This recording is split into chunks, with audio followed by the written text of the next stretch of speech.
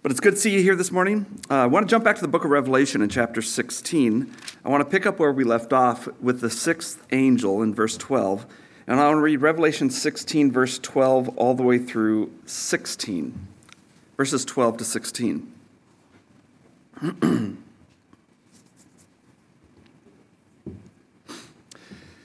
is there any way, like, these lights can, like, do they have a light that makes your hair look thicker?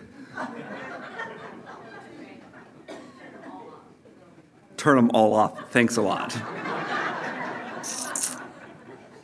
You know, little Hans, my little boy, he comes up to me, and, Luke and Jessica, they're not here this morning, but their son is Walter. And Hans comes up to me and he goes, Dad, Walter came up to me and said, I've never noticed that your dad is bald in the back. I said, I'm not bald. I have a long hair that I have circling. It's attached with a bit of glue. Yeah, imagine, I can't do that. If I was you guys, I can do a hat. I can't do that up here. It's just, but anyway, yeah,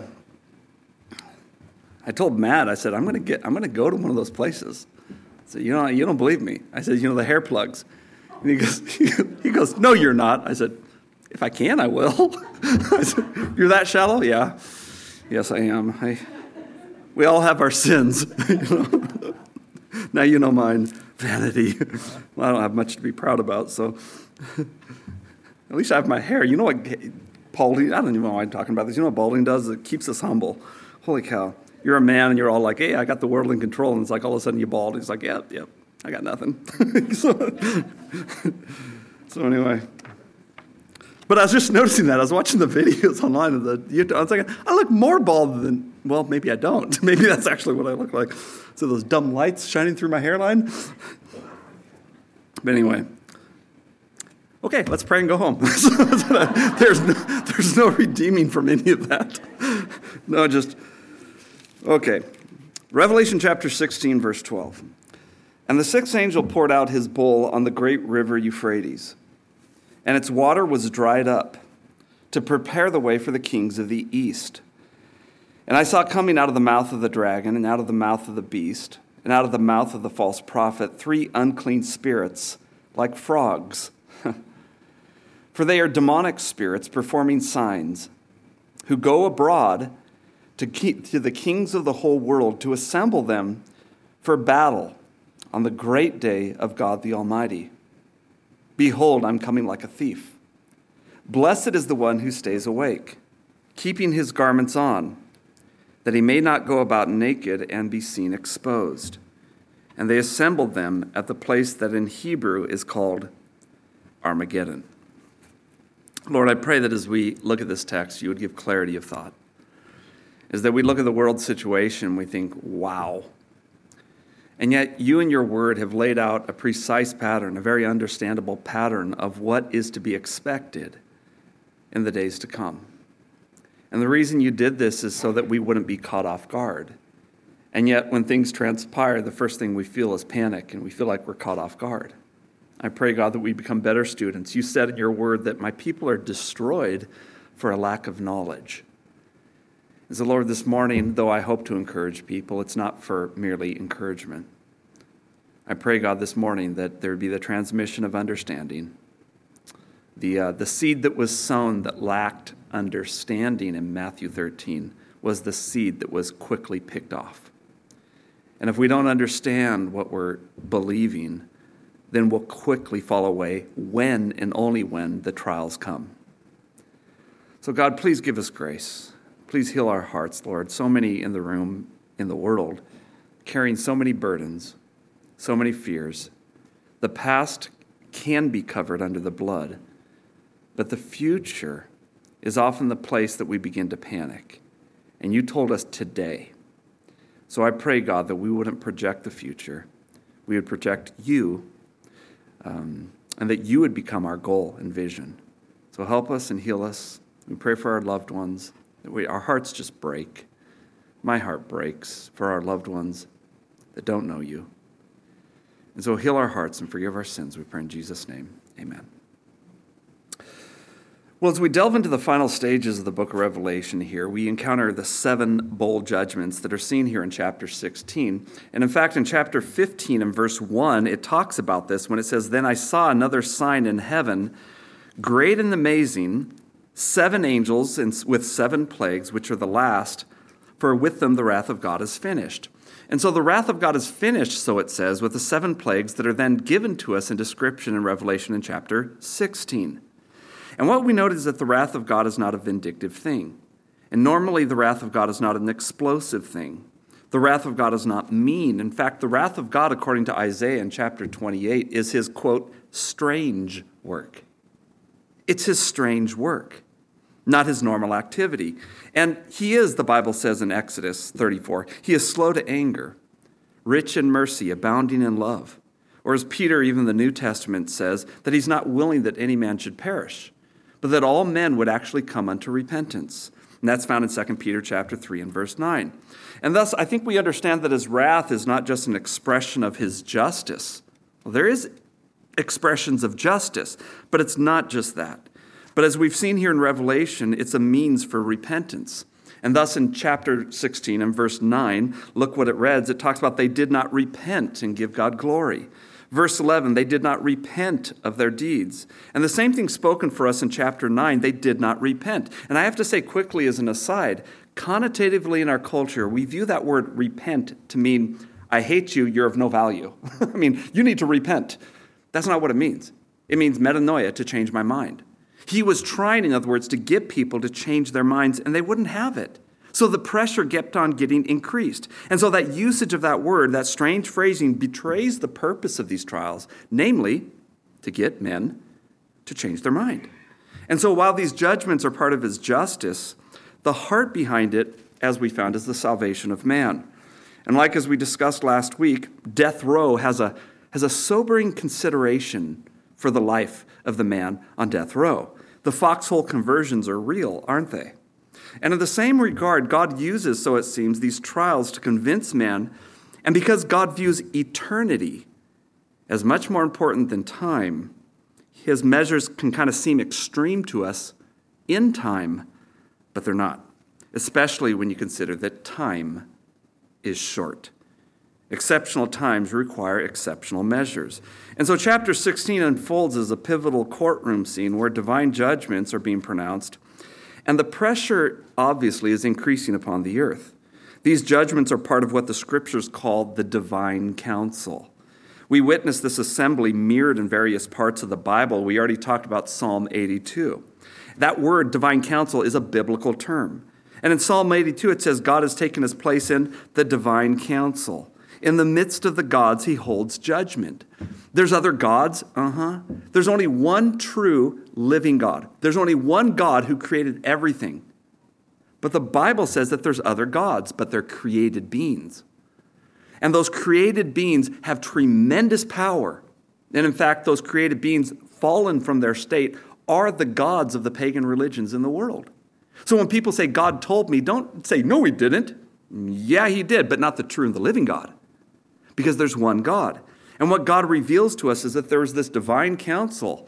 And in that divine council, there was a rebellion against God. And therefore, Psalm 82 talks about him dealing with that said rebellion. Or take 1 Kings in chapter 22, where the prophet Micaiah saw the Lord seated upon the throne.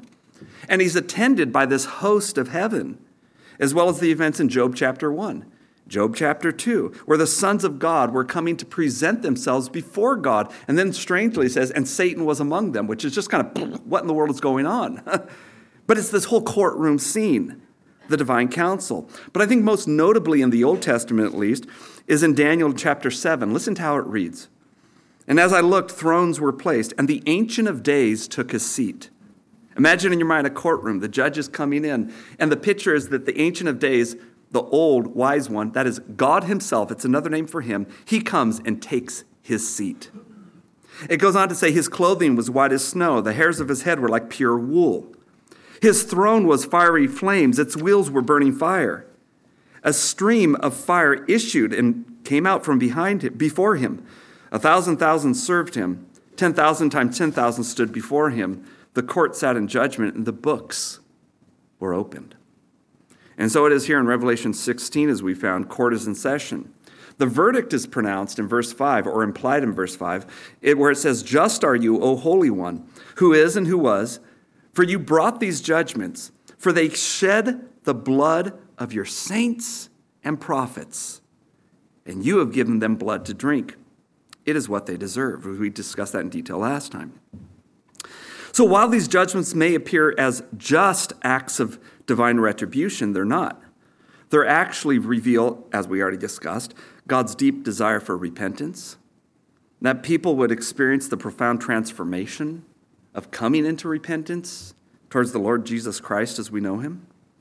And since God prioritizes the eternal over the temporal, he's willing to use these extreme measures when necessary and when the time is short. And yet the fact is, as we found, many of these judgments are consequences, natural consequences of human behaviors. They're the consequences of not so much his divine direct intervention towards man. Why do I say that? Because the vast majority of the, quote, judgments in the Bible are God giving man over to his desires. The judgment of God is saying, your will be done. You want to do this? Fine. And that's why when he said in Genesis in chapter 6, I will not strive with man forever, the process of him striving with man was his grace. But his judgment was, I'm done. I'm removing. And though the judgment of the flood was an active judgment, the primary judgment of God was him passively removing himself and saying, your will be done. You want to do this thing? Go ahead and do it. And that's why Romans 1 says he gave them over to the lust of their flesh. He allows man to do what he wants him to do. That's what Romans says the judgment of God is. And so while he does come in judgment as we commonly understand it, the primary means of that judgment is something completely different. And thus God allows the people to face the outcomes of their choices, because when we suffer the consequence of our choices, it often draws us into the loving embrace of Christ. And so now we find ourselves discussing the sixth bowl judgment, which is marked most notably by, number 1, the drying up of the river Euphrates, and number 2, the unleashing of this demonic entities that, number 3, lead those who took the mark of the beast to gather for the great day of the battle of God Almighty. And the place to which they're gathered is the place, as the text says here, Armageddon. And so I asked myself, well, what in the world is Armageddon? And for centuries, that term has held a powerful, ominous sway over our collective imaginations. I think you'd agree. Hollywood uses it to capture our attention. The news agencies use it to emphasize catastrophic situations. It's Armageddon out there. And the cultures use it to represent the most dreaded fears of humanity, which is a very real possibility, even today, of total, worldwide nuclear war.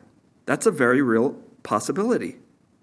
And yet, what many people might not realize is that Armageddon is actually a biblical term. It's used here. And it's associated with the sudden appearance, so the text says, with God at the great day of God Almighty. In verse 15, it says, behold, I'm coming like a thief. Blessed is the one who stays awake. That's an application for those who listen to my sermons, by the way. Blessed are you, my child. You've stayed awake. But that's not what it means. Blessed are the ones who stay awake, keeping his garments on. I appreciate that. That he may not go about naked and be exposed. And so because this term Armageddon, many people have supposed that, well, it's clear he's talking about the Valley of Megiddo. I've thought this for years, and I really didn't have any reason not to believe it. I mean, I've taken people up to the Valley of Megiddo and said, this is where the last great battle is going to take place.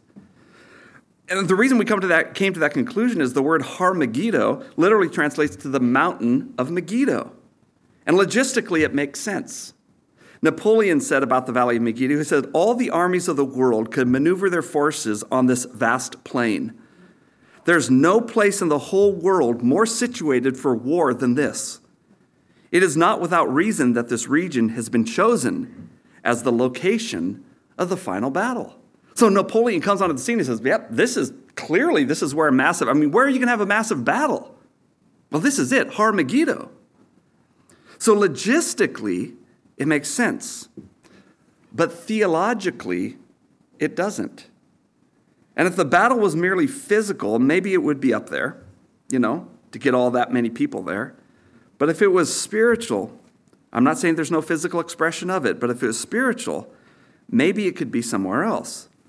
And I think Dr. Michael Heiser, in his groundbreaking book, The Unseen Realm, presents, I think, a compelling argument challenging the location of this battle. He especially posits that Armageddon actually refers to not the Valley of Megiddo way up north, which has no theological significance, but it's actually the city of Jerusalem itself. And truth be told, I can't, because I can parrot him and pretend I understand what he's saying in the language. That's not going to help you. I can't do that. That's kind of like that's being phony. But what I can do is use my own mind. So without being scholastic, I began to think this through. And the more you think it through, it actually makes sense. So let me ask you a few questions. When Jesus returns, where does he come? The Bible says he comes to the Mount of Olives. When he judges the nations, where is he?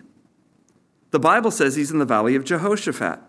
Where's the Valley of Jehoshaphat? Oh, it just happens to be the valley right outside the eastern gate between the old city of Jerusalem and the Mount of Olives.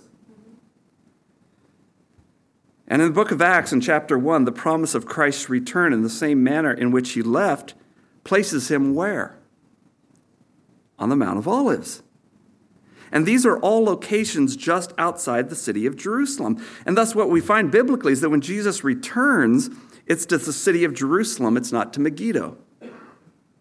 And again, Megiddo has no theological significance for us, but Jerusalem does for various reasons. Jerusalem is often referred to as the city of David. It's referred to as the city of the great king. It plays a central role in the biblical narrative and prophecy. It's where Jesus was crucified and resurrected. And it's associated with the dwelling place of God and his promises that there will be from him an everlasting kingdom. The Messiah will come there and rule for 1,000 years. It's called the millennial reign of Christ. And Jerusalem will be the center, so the scripture says, of justice, righteousness, and peace upon the earth. And consequently, it's also the place where the devils desire to rule. Because the devil always wants to rule where God rules. This is the whole basis of the Antichrist going into the temple of God, declaring himself to be God. I want to sit where God sits. And that's a repeated theme in Scripture. Now, many have noticed in kind of a debate against this, they've noticed that Zechariah chapter 12, that it talks about the plains of Megiddo, and it does, when the Lord returns. And I'll read you the verse, but think what I'm going to tell you in your mind as I read you the verse. Pay attention to the words when I read the verse. Zechariah 12 talks about Megiddo, but only as a simile to describe the anguish that is going to happen to the city of Jerusalem. In other words, because something very painful happened in Megiddo in times past, it uses the experience to suggest that Jerusalem in the future will experience the same level of pain when they're surrounded by the armies of the earth. The Bible says the day's coming when everyone is, not just Hamas, it's going to be the whole nations of the world. Look how Zechariah 12:9 reads. On that day, I will seek to destroy all the nations that come against Jerusalem. And I will pour out on the house of David and the inhabitants of Jerusalem a spirit of grace and the pleas for mercy, so that when they look on me, on him whom they have pierced, this is Old Testament, they shall mourn for him as one mourns for an only child, and weep bitterly over him as one weeps over a firstborn. And on that day, the mourning in Jerusalem will be as great as the mourning for Hadad-Rimnon in the plain of Megiddo. What is he saying? He's saying that there will be a day when Israel, look at the language there, will look on him whom they have pierced. Now, who do they pierce? They pierced their king, the promised, prophesied Messiah. They put him upon a tree, Calvary's cross. But the day will come when they look on him whom they have pierced, and they will realize that they crucified their Messiah 2,000 years ago. All of the suffering, all of their history was actually unnecessary. And at that point, God will have mercy and grace upon Israel, because in their desperation with all of the nations of the world surrounding them, putting them at great threat, they cry out to God with all of their heart, and God answers. And when they look upon him whom they pierced, at that point in time, they will weep as a mother would weep for the death of her only child. And they'll do this in Jerusalem. Zechariah chapter 14 and verse 3, then the Lord will go out and fight against those nations, as when he fights on the day of battle. Again, the armies of the earth are going to come against. It's going to be a mass invasion, and they're going to boil the nation down to the city of Jerusalem.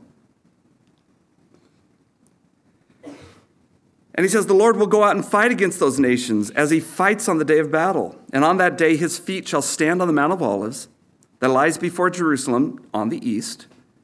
And the Mount of Olives shall be split in two from east to west by a very wide valley, so that one half of the mount shall move northward, and the other half southward.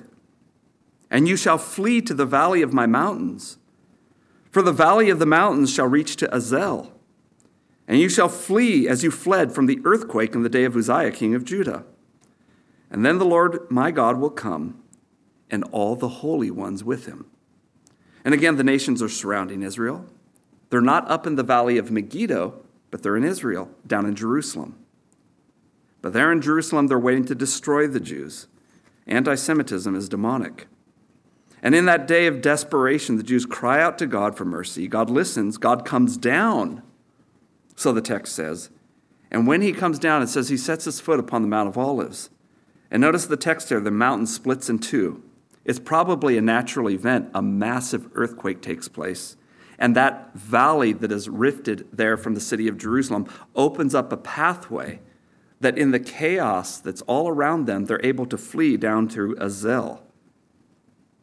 And I think it's interesting, as a side note, he removes the righteous before he judges the wicked. Interesting pattern in Scripture.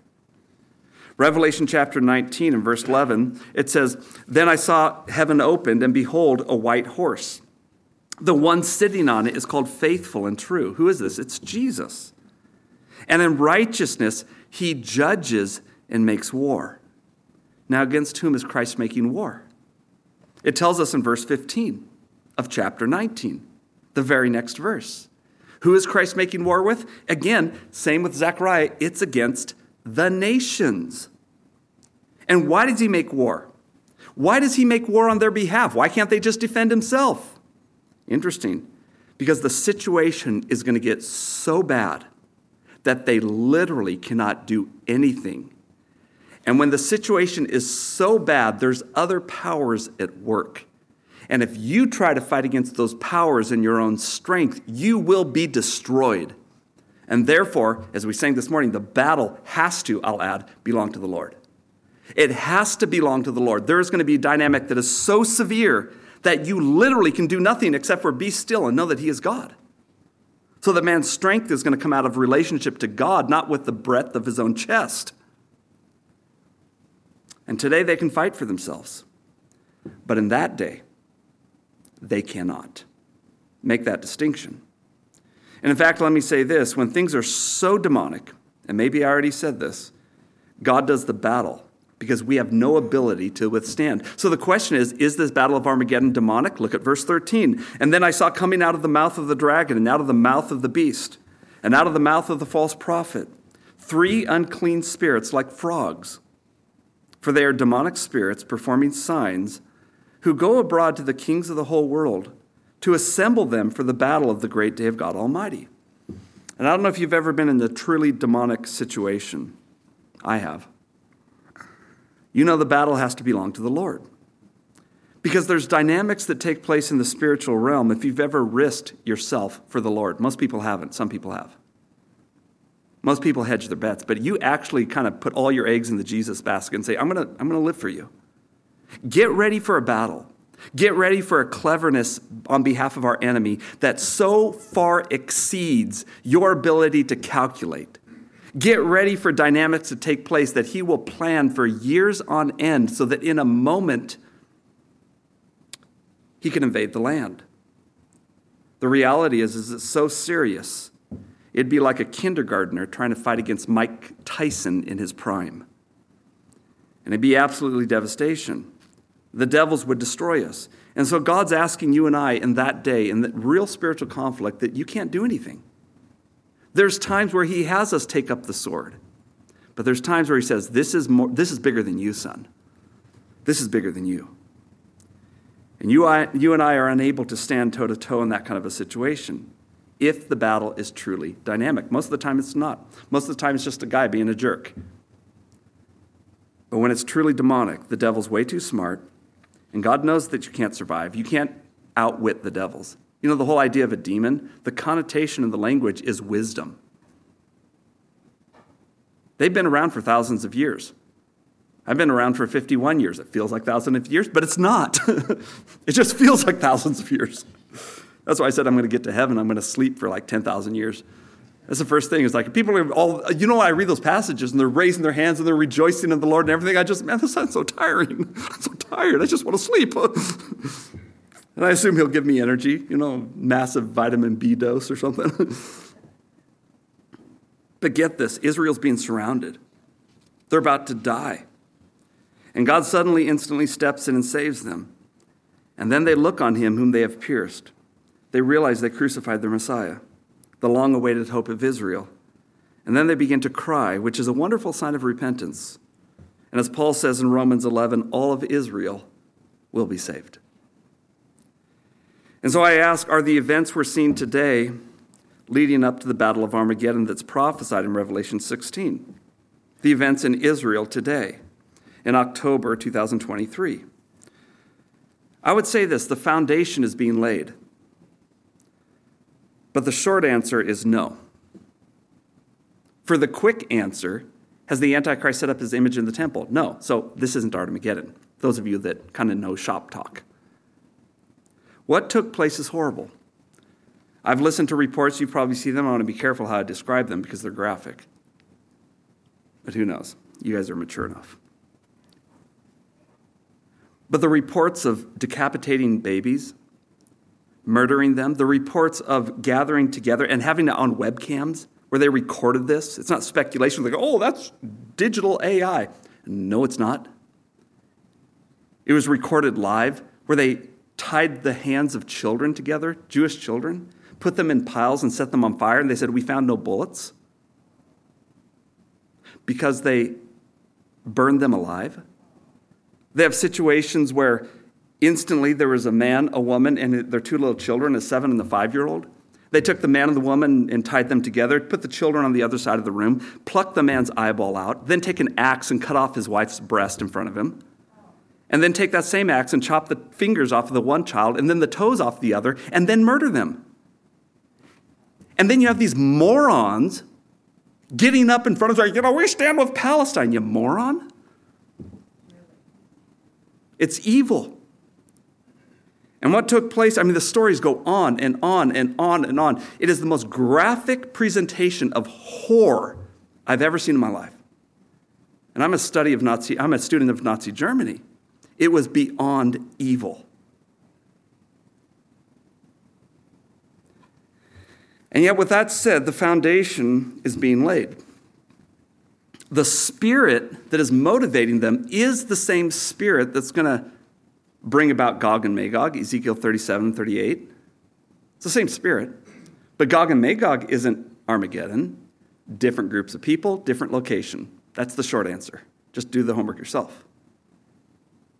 But Armageddon, I would suggest to you, though it's not the same event, it is the same exact spirit. But as I look at it from pretty much a pretty educated guess, not randomness, being a student of news and prophecy for years, 30 plus years. I look at the word and I say, yeah, the foundation's there. The parts are in place, but there's a critical problem. As I look at it objectively, not emotionally, a lot of people look at it and panic. But as I kind of remove myself from the situation, which is called a discipline, because I don't naturally go there. As I remove myself from the situation and look at it from the outside, you realize suddenly that Hamas jumped the gun. Iran has been planning this event for a long time. But Iran wanted to coordinate it with Hezbollah up north on the Lebanese border. They wanted to coordinate it down south with Gaza, which is basically interesting. That Gaza Strip is where the Philistines that tormented Israel, that's where they lived. Modern-day Philistines in spirit, not in genetics. And you have the terrorists on the east. Israel, in turn, responds with 300,000 armed soldiers overnight. They're buying all sorts of new equipment for them through donations from private citizens, new armored vests, new everything. 100,000 up north, 100,000 on the West Bank, 100,000 down south in Gaza. And they're in a moment getting ready to invade. And thoroughly, everything I've seen is they're going to thoroughly extricate the problem. If they stop short of thoroughly extricate the problem, there will be no context in the future by which they would say peace and security. And I'd suggest to you this is a necessary step for that threat of a group of terrorists on their south, a group of terrorists on their north, which is a tiny country, by the way, to be completely eradicated. And it's only once that happens, Egypt, they're at peace with. Jordan, they're at peace with. But once Lebanon is dealt with, Syria, it's only a 45-minute drive, tell you the truth, from the northern part of Israel. But nonetheless, it's not as powerful as it thinks. I mean, Russia's backing it, but that's a whole other story. Russia's not as powerful. Russia's not in the place that they can do anything right now. But what you have is the precedent for peace will not be had, as the scripture says there will be, if this is allowed to go on. And so Hamas jumped the gun, but it's backfiring on them. First, they take all of these hostages, and the idea behind it is we take these hostages, and then for each hostage, you release 1,000 of our prisoners. And now they build up an army based on these hostages because they understand the Jews and the Americans, they value human life, whereas the Muslims, they don't give a rip. You know, if you die in war, it's, you're going to heaven. The fact is, Iran wants a war. But they didn't want, and every indication is Hamas, because they're always rebellious. You got the idea as all these Arab factions are working together. No, it's like the PLOs are always like this. They're trying to jump the gun, try to be the first one into the conflict. And so they ran ahead with the rest of with the football while the rest of the team was still huddling out back and saying, dude, what are you doing? We're not hiking the ball yet. They're like, running down the sidelines. But in that, they revealed their agenda. And their agenda was very interesting. It was a new tactic. Flood the land before they can respond. Now, I agree. There's a lot of suspicion going on. As one IDF soldier, a female, she said, we know if a butterfly lands on our gate. And we didn't know about this. And so they're now trying to pin this on Benjamin Netanyahu, which I don't think so. I don't think so. It doesn't add up. What is likely going on is even as we have a deep state, they have a deep state. And somebody needed this event to happen. Maybe somebody that's sending warships to prevent war, but is actually creating the context for war. Maybe somebody that needs a huge distraction from the political problems they're in. Maybe a certain somebody that needs a conflict to take place called World War III to justifiably, because COVID won't work again, so we tried that a few months ago. I mean, it's real, but people aren't buying our narrative, and they shouldn't. So we need another conflict. We need something to legitimately say, got to postpone the elections. Somebody needs to be doing this. So it doesn't make sense what we're seeing as the explanation. Oh, they suddenly caught us off guard. But what it did reveal, and I think Satan always tips his hand, it did reveal the spirit that is there. Always look at things spiritually. And their plan was to flood the land before Israel had a chance, like the day of Yom Kippur, right? Before Israel has a chance to respond. And when you look at Ezekiel chapter 37 and 38 and 39, what happens? Every indication is that Israel is going to be invaded in mass, as it says, by a peaceful, unsuspecting people. They're going to be invaded by mass by all the surrounding countries. Actually, they list 5 countries there. Russia is included in them. Libya, Put, I believe, is there. Persia, which is Iran, comes in. All in all, they come in mass. And it's interesting, the only 2 African countries that have not made peace and have not recognized Israel, I forget which one it is. Tell me, it was Libya and maybe it was Ethiopia, I think it was. They have not recognized Israel, and they're listed today, modern day, and they're listed as two of the countries that are going to invade from the south. The only two countries that don't recognize Israel today are the ones that are mentioned in Ezekiel 38. So there's going to be a massive invasion, but it's not going to be worldwide in Ezekiel 38. Hamas tipped the hand of the strategy. But Ezekiel 38 is yet to happen. Ezekiel 38 can happen anytime. They say, well, it's Armageddon. Nope, it's not Armageddon. There's different people, different places, different contexts. It's not the same event. Hal Lindsey's a great guy. He got that wrong. It doesn't pass scholastic scrutiny. But Ezekiel 37 and 38 can happen at any time upon the earth. And I believe that first it's Hamas. Whoop! This is our strategy. It's not going to work. Israel's going to wipe them out and create a context of peace and security whereby Ezekiel 38 and 39, 37, 38, 39 can take place. And then there's going to be a massive invasion by 5 different countries around Israel, including Russia, to the far north, Gog and Magog. They're going to come and invade the land again, but Russia doesn't want to get involved in the conflict, the text says. It says the hook is put into its jaw. It's almost like because of a financial agreement, BRICS or something like that, they are now forced into an allegiance with an invasion of a land that they don't really want to get into. But they're forced into it. A hook is put into the jaw, so says Ezekiel. And they're pulled into the conflict. And every indication is that Israel drops the bomb upon themselves because the army is so massive. We've already seen what Hamas was going to do. We know what you guys are going to do. They drop the bomb on themselves and wipe out the army. But Israel apparently survives that in some measure. And you say, well, all of Israel's now in the city of Jerusalem? How is that going to work? Because there's probably only that much left. And now Israel's in Jerusalem. The Antichrist sets up his image. He sends a peace. You know, the Holocaust produced the land of Israel, which they're trying to deny today, which is complete baloney. These people are mentally ill. The Holocaust produced the land of Israel. I think Gog and Magog is going to produce the temple. And in that temple, the Antichrist comes in, sets up his image. And when he sets up his image, he declares himself to be God because he's the one who orchestrated the peace.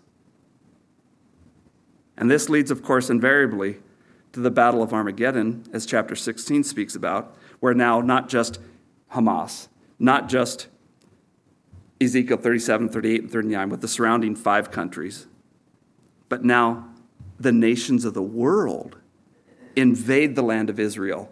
And at that point in time, God says, this is so demonic. The spirits went out, as it says in verse 13. I need to raise a standard against it. And the children of Israel cry out to God, probably for some of them the first time ever. And God listens. He sees their broken hearts. God is close to the brokenhearted, so says Isaiah. And that's the thing I hate about trials and pain. Man, I hate the brokenness, but man, you hear God a lot clearer. And now all of a sudden, God responds to their dilemma and saves them. In Matthew in chapter 25, Jesus also speaks about this when he says, when the Son of Man comes in his glory and all the angels with him, he will sit on his glorious throne and all the nations will be gathered before him. There it is, the nations again. And he will separate the people one from another as a shepherd separates the sheep from the goats. The same thing's in Joel chapter 3. Joel 3, verse 2, I will gather all the nations and bring them down to the valley of Jehoshaphat. Right there, the Kidron. And I will enter into judgment with them there on behalf of my people, my heritage, Israel. And one last point. You see why I said this is probably Jerusalem? One last point. Jerusalem is arguably referred to in the book of Isaiah as the mountain of assembly in Isaiah 14, verse 13. Listen to how it reads. Remember, this passage, Revelation 16 says they're going to be gathered to Armageddon, Har Magod, essentially. They're going to be gathered to Har-Magog. And we said, oh, that's Armageddon up north. Or is it? It is a mount. But is it Megiddo? In Isaiah 14:3, when Lucifer is talking, as the old King James calls him, the Lord rebukes him and says, you said in your heart, I will ascend to the heavens. I will raise my throne above the stars of God. I will sit enthroned on the Mount of Assembly. You know what the word there for Mount of Assembly is? Har-Magog. The same idea of the Mount Har-Magedon, Megiddo. It's the same language, and that's why I said guys like Dr. Michael Heiser gives you the argument in the language where he says essentially linguistically it's saying the same thing. I can't say that with any modicum of authority, but it makes sense to me with the information that I can use to come to that conclusion. The devil's saying, I will sit enthroned on the Mount of Assembly, on the utmost heights of Mount Zaphon, Z-A-P-H-O-N. Now, how do we get Jerusalem from that? Follow my logic. Wherever God dwells, that is the most high place. Would you agree? I would. And when God spoke to Moses in Exodus chapter 3, he says, take off your shoes, the ground you're standing on is holy ground. Why is it holy ground? Because God is there. Sometimes people say Israel today is the holy city, holy nation. It's the holy place, the promised land. Well, it's not, because God's not there. But when God literally sets his foot on the Mount of Olives, then it'll become holy. He tells Moses in Exodus 3, take off your shoes. Why? Because it's holy ground. Why? Because God's there. And the presence of God is what makes it high and holy. And when God is in heaven, the Mount of Assembly is the high and holy place. Or as it says in Isaiah 14, the Mount of Assembly, Har-Magog.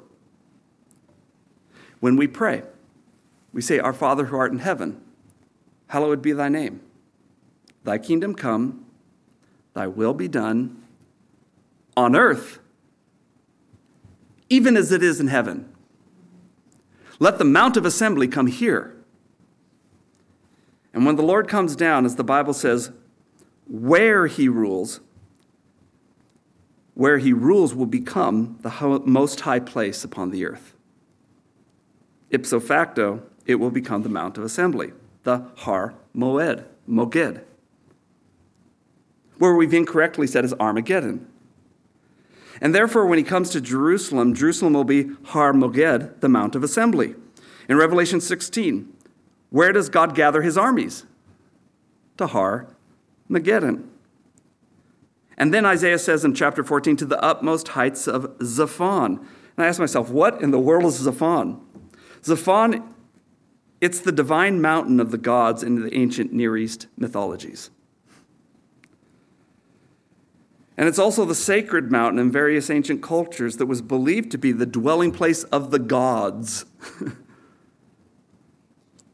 The Har-Magog is the place where God dwells, the Mount of Assembly. Whether on earth or in heaven, Satan wants to exalt himself to the Mount of Assembly, where all the gods dwell, as Isaiah 14 says. It's the exalted place. It's the elevated place. And these elevated places were symbolically where the true and the living God dwells. And if you think about it, in pagan thought, the gods dwell upon the hills. You know, you read the Old Testament, you say the Baal Peor. You say, well, that's an interesting name. His last name's Peor, first name Baal. Well, that's not what it's saying. It means the Lord of Peor. What is Peor? It was a region. In other words, these were tutelary deities. They were establishing their authority on different mountaintops. So when David in the Psalm says, when I look to your mountains, remember that when I look to the hills, where does my help come from? He wasn't saying, man, I get so in touch with God when I get out in nature. Now, if you get in touch with God when you get out in nature, God bless you. That's not what he was saying. He wasn't saying, man, I look around the hills and the hills are big. And then I think, well, God is big. And then I think, man, God's much bigger than the hills. So when I look to the hills, wow, Lord, you're amazing. Where does my help come from? It comes from you, Lord. He wasn't saying this. He was saying, I look to the hilltops, the places where these pagan gods were being worshipped all around me. And if you're in the city of Jerusalem, in the city of David, and many of you have, you sit there and look, the hills are all around you.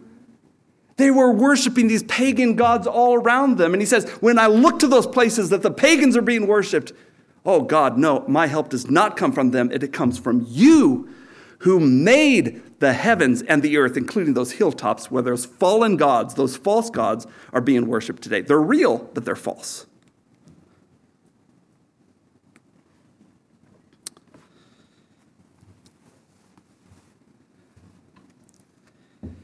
And it's an exalted place, this is Zaphon. It's an elevated place.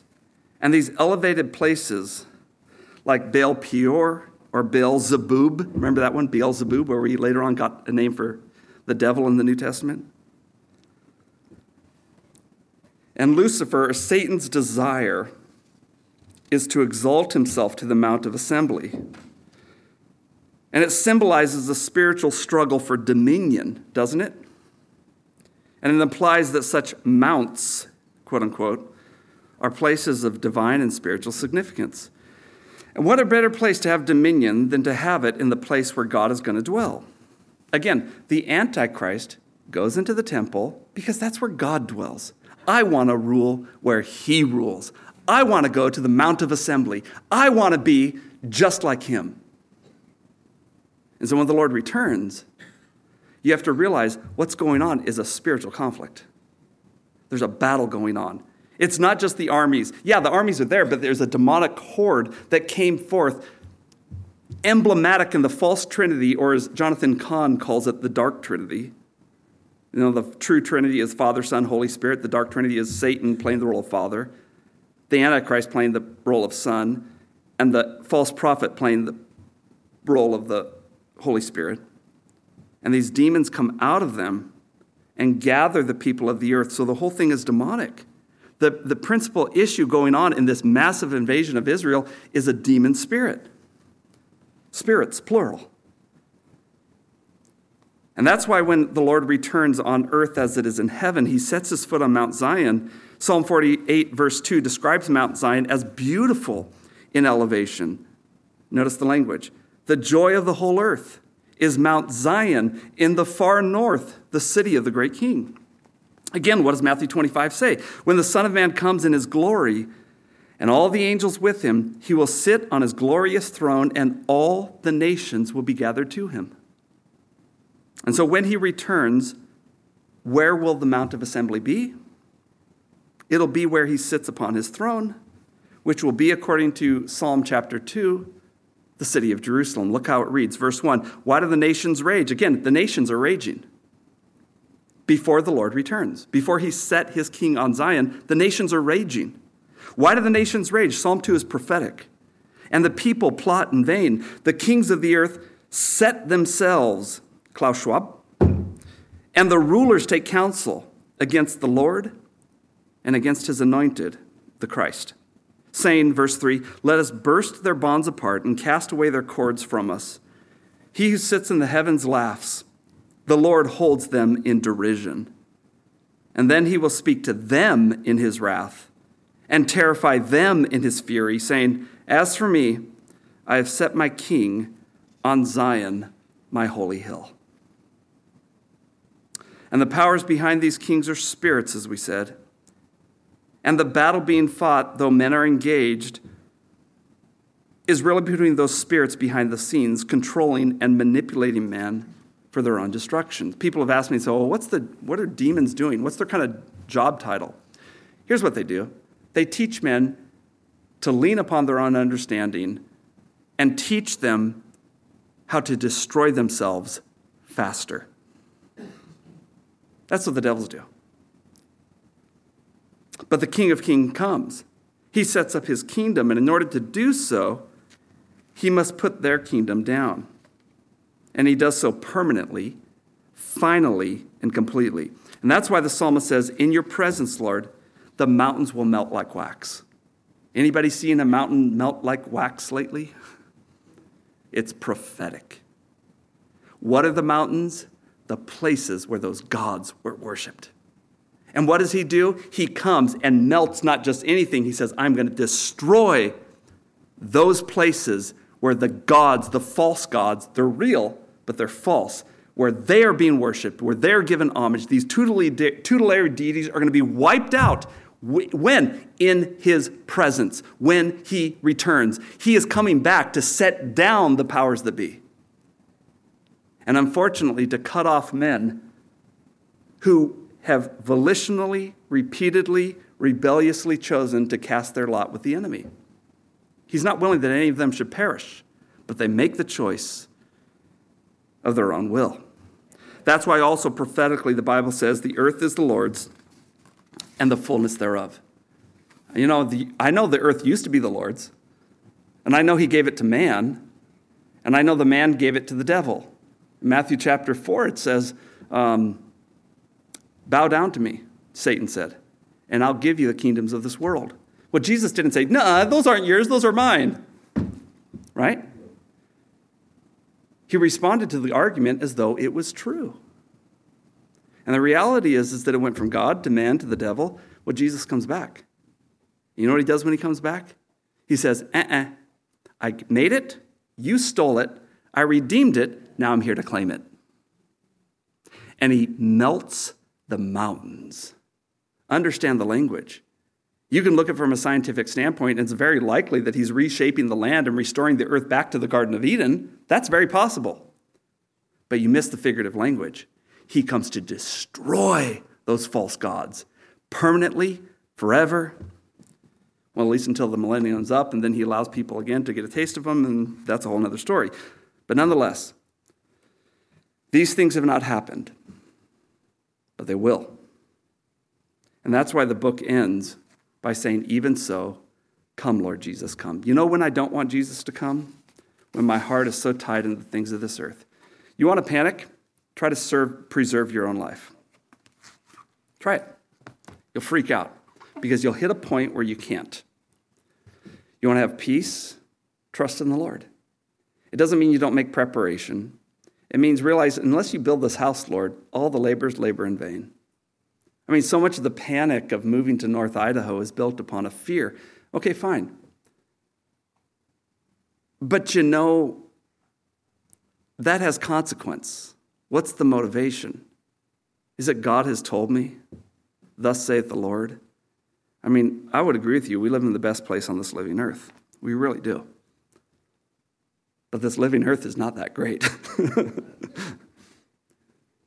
But relatively speaking, but even that, why am I here? Why am I doing what I'm doing? Am I resting in my Lord? And you see, the devil is going to be very, very clever in the last days. And because of our pride in the Christian culture, we think that we'd never be outwitted. The Christian man isn't somebody that, is never deceived. It's the man that realizes I can be very easily deceived. And I bring myself into alignment with my Lord on a regular basis. And I'm saying, God, am I seeing this wrong? Help me to be concerned about my stuff. It gives this false spirituality when you become so concerned about everybody else. Deal with your own business. Because the Bible says, be careful when you think you stand, lest you fall. The guy that's dealing with everybody else thinks he stands. The man who's just doing what the Lord tells him to do is going to be attacked 6 ways and sideways. And there's one more 6 in there, I can't remember. He's going to be attacked. And people that are given to sensual wisdom will say, yep, there's proof. What's the proof? He's attacked. Okay. Wise one. Now, the reality is that it's going to get so bad. God gives us foretastes of what's coming on the scene. I was talking with my dad about this the other day. And we were talking about different dynamics he's gone through, going through, etc. Things I've gone through, going through, etc.